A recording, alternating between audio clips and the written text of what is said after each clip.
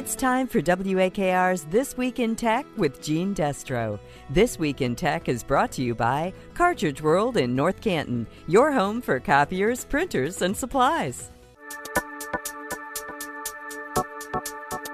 This week, CNN reports that major voting machine manufacturers are calling in cybersecurity experts to help them stress test their systems prior to the 2024 election. As a result, researchers are going to have access to the company's software and hardware for nearly 2 days to see if they can find ways to break into the systems. Now, I found that heartening because who wouldn't want to know if something was wrong in advance so they could fix it? But also maybe a little alarming because, well, what if protected information got into the wrong hands? So I asked cybersecurity expert Dr. John Nicholas, who's the director of the Center of Information and Communication Sciences at Ball State University. With voting machines, largely the security is kind of baked in because they are air-gapped, meaning that they're not connected to any network. The votes are on a little USB drive that are collected and driven back to the Board of Elections with representatives from, at least in Summit County, this is how we do it, representatives, one Republican, one Democrat, comes back with the paper ballots. And so from that end, it's been very secure. The methods and the systems of protecting votes are very secure. And in Summit County, we use paper ballots to back it up too. So there's always a paper ballot backup of all of that. So even if somebody got in and changed votes in a voting machine, when the investigation came down, those paper ballots would verify the actual votes from the voters. Now, not every county in Ohio uses that. So the interesting sort of strength and weakness of our system is each county decides on what voting machines are going to use, whether or not they're using electronic only or paper ballots to back them up. And even with the electronics only, it prints off a receipt. Most of them print off a receipt that said that you voted and that kind of thing. So no system is hack-proof, but the systems that have been in place to protect votes for hundreds of years in this country are still in place and still being used with these machines. So it's highly unlikely, unless somebody had access to that machine or insider help, that votes could be changed. And so the procedures in place there have been in place for years. It's just an electronic version of it. So what's interesting to me, a couple of things. One, you said, for example, here in Summit County, we use paper ballots here, but there is an electronic record kept of those. So I'm assuming when you put your ballot in the machine after you're done voting, it scans it. It makes a digital scan. Right. Okay. And so then that's copied onto a device and that's taken back to election headquarters. And then they attach those devices there and they get the results. And then do they automatically cross-reference those with a hand count, or is there only a hand count after everything is over if there's a question? I think you'd have to ask the election officials there, but it's my understanding that at least the number of ballots are counted and they have to match. In other words, if you sent back 100 ballots and suddenly there were 250 votes on a voting machine, I think that would trigger something. And the idea behind scanning devices is that it also speeds up the count. So you're not having people physically counting that there. But after the election, all of that's verified before they're certified. So the certification process post-election would also reveal something if something were awry. So what was interesting to me this week when I saw this article on CNN, they talked about how with a certain number of different device manufacturers, that what they've decided to do is actually do some pre-election cyber testing for security purposes of these voting machines. Even if you're just having it scan the ballots and counting them, you want to make sure that there's not a glitch in there that might inadvertently count. I mean, even beyond voter fraud, you don't want your system to inadvertently count something twice. If somebody marks something on the paper ballot bigger than the circle that's provided or something, you want to make sure it's still counting only once and that kind of thing. A lot of that is actually also taken care of during the design process. I mean, the research and design, and then you have test engineers that test it and it goes back. So I think this is largely just a CYA kind of situation for these companies to counter some of these conspiracy theories, because, this is the most important thing in our country, and it's been watched very closely by Republicans, Democrats, and independents alike.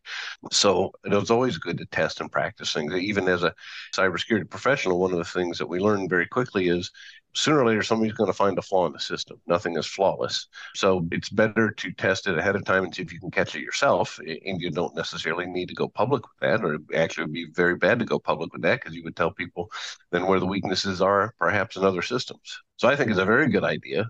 It should probably be baked in. Every locality, every county should be doing it. I think states should be doing it. Cities should be involved with it, and probably even at the federal level. So we have the sort of accountability across the board. What I thought was so kind of weird, disheartening, and a little bit scary from the last election was that afterwards there were all of these complaints that maybe there was something wrong with the voting machines and there was a lot of misinformation. And then in some places, people actually did go in person.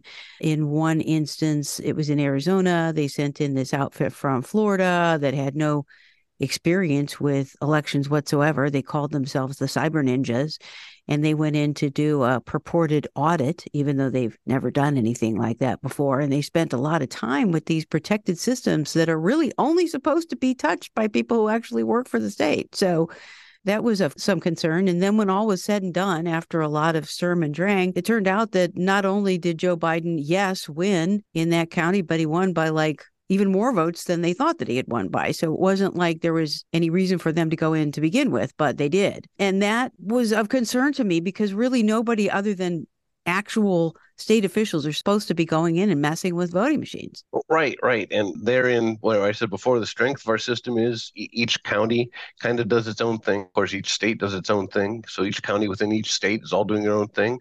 And so it's decentralized. So there couldn't be a huge conspiracy statewide or nationwide. However, if you have officials in a certain locality, like in Arizona, who are buying into these conspiracy theories and they break the tradition, and some might even say the law, although I'm not familiar with Arizona law, to let these people in there and do this, then there is weakness of the system because you don't have this overarching entity that says, no, nobody can have access to these things. So the strength of it being decentralized is that nobody can come in there and statewide implement some sort of fraud. However, that same strength is a weakness because each locality has its own officials who may in fact fall prey to conspiracy theories and break the tradition and break these norms. And that is scary. Okay. When you do these kind of, I guess, would you call it like a cyber stress test? What kind of methods are employed and what do you find out as a result of them? What happens? What do they do? They can happen at any number of levels. So at the application level, at what I would call the technician level, you can verify that the USBs being used are protected somehow or marked in some way or encrypted so somebody can't get in there and change them. That data should all be encrypted. So you can test that encryption to verify that that's good. At that higher level, down to getting into the firmware, which is little pieces of code inside the integrated circuits inside of these devices to make sure that there's no flaws there. You would check any networking or any other access to it to see if anybody could find a back door in that maybe you didn't pick up on, and even and probably mostly down to the actual source code itself, written in a programming language to verify that some call to some area is not allowing access from other areas and things like that. So you'd really test it top to bottom from the source code all the way out to the USB drives and all that, where everything would be stored, looking for any flaw that you could possibly think of. Should we be concerned that when people went into these machines in other states after the last election, that they might actually be injecting some sort of malicious code in an effort to get an advantage, or that they might be copying the code so that then at some later time,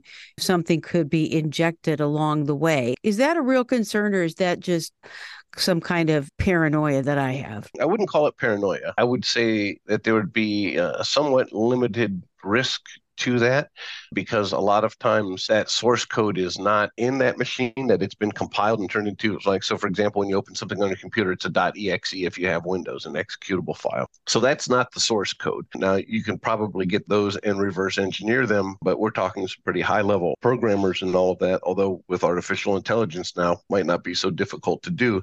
So we should be concerned about that. But then the flip side of that is, in order for them to then try to inject that code, let's say nationwide or even statewide, they would then have to have access to all of those machines. And also, if the local boards of elections are doing what they're supposed to be doing, and I think state boards of elections come in also and verify this equipment, that unless they were really, really good at what they did and really snuck something deep in there, at some point it would reveal itself and those machines would be taken offline, that they would not be used. So I think it's a real concern technology-wise. I don't think it's very likely, and I think there are safety procedures in places in just about all states. If something even looks funny in a voting machine, I don't think they're going to put it out there. If you were going to be addressing people in our audience who have concerns about electronic voting machines, what would you say either to reassure them or to give them something to think about, questions that they could ask their local officials if they had questions about the security? My first thing is, and I always encourage people to get involved in the system, right? If you're worried the system is corrupt, put yourself in the system and go find out for yourself. And if you consider yourself to be an honest person and you put yourself in the system, you can become the checks and balances. So first thing is to get involved. The other thing is, I'm sure if you call your local boards of election, and please don't flood them, they've got way important things to do. But if you're really, really concerned about it, I know Summit County Board of Elections has 2 cybersecurity persons on there, a Republican and a Democrat. I have talked with them and met with them and watched what they do, and they will be happy to tell you that there are secure systems in there, and the federal government and the state government have software involved also in that process. So everybody's watching everybody. It's just like it always has been. Republicans are watching the Democrats are watching Republicans, the states are watching the localities, and vice versa. Where there might be isolated events, the ability for there to be widespread election fraud is almost zero. One of the things that comes to mind is that our country is in many ways so evenly divided right now that really it comes down to just certain choke points, certain counties, certain key districts in certain key states where that's where the rubber is going to meet the road, that's where the swing of votes can be the highest.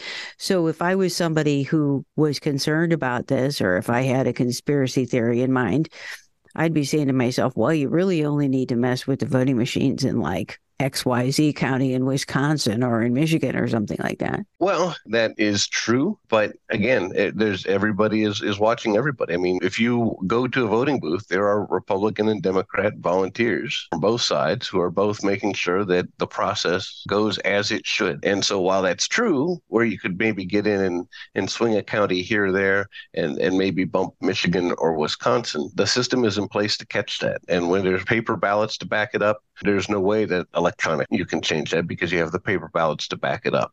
So there are systems of checks and balances. I mean, even if there's no paper ballot, you still know how many people came in and signed the book and voted in that area. And like I was saying before, if 100 people came in and voted in your precinct and there were 250 votes on that voting machine, it would become very obvious very quickly that something that was wrong, at which point there would have to be an investigation, and we'd see maybe some of the stuff like we saw in Georgia where it just took forever to verify that with the recounts.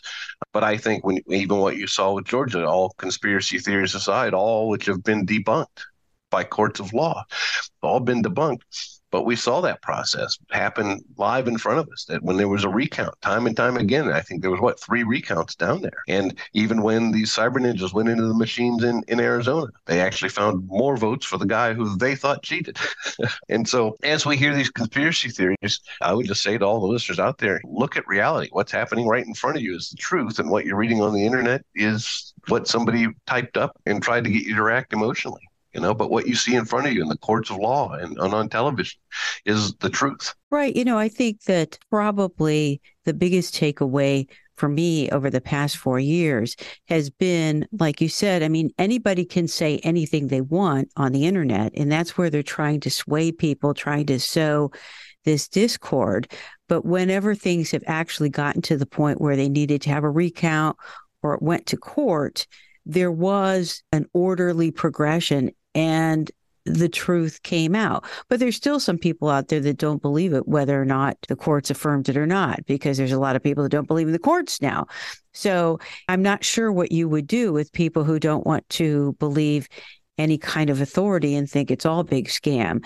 But I am heartened to know that there are these tests going on.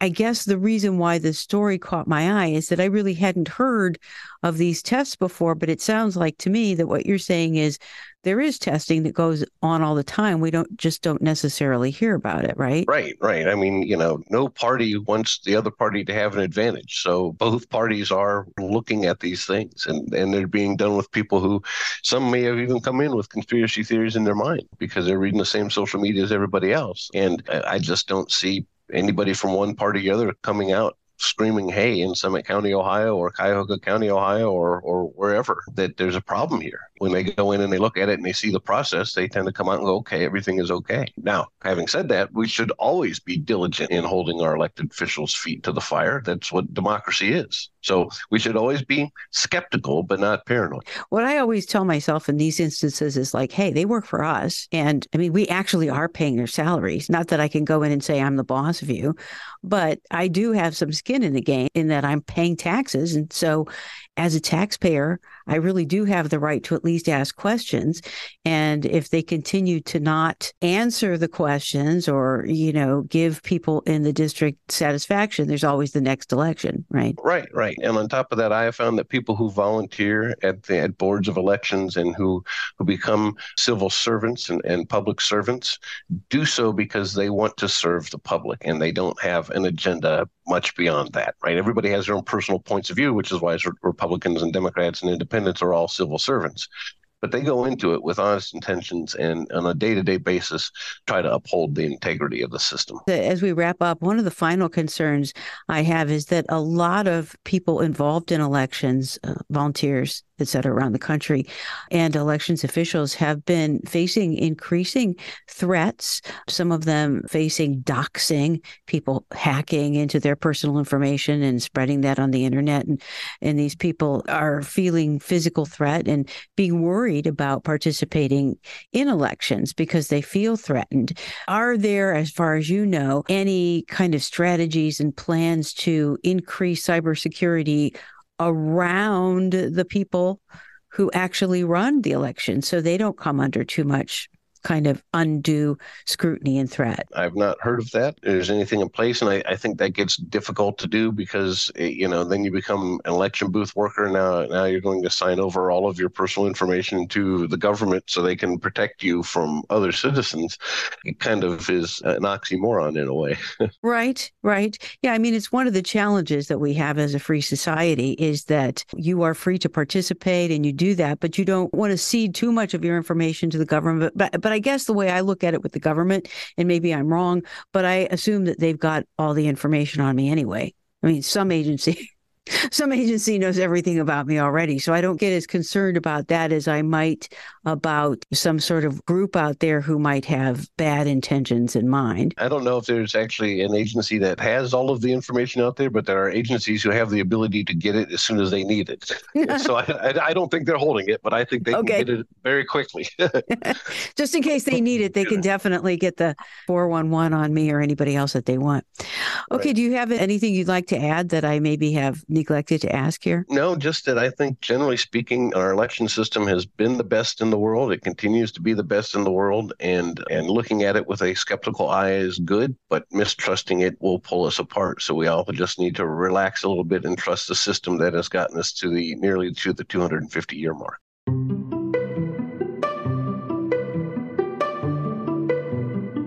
That was Ball State University Center for Information and Communication Sciences Director, Dr. John Nicholas. And I'm Jeanne Destro. Thanks for listening. Stay happy and healthy, and we'll see you again next week. This has been This Week in Tech with Jeanne Destro on WAKR, brought to you by Cartridge World in North Canton,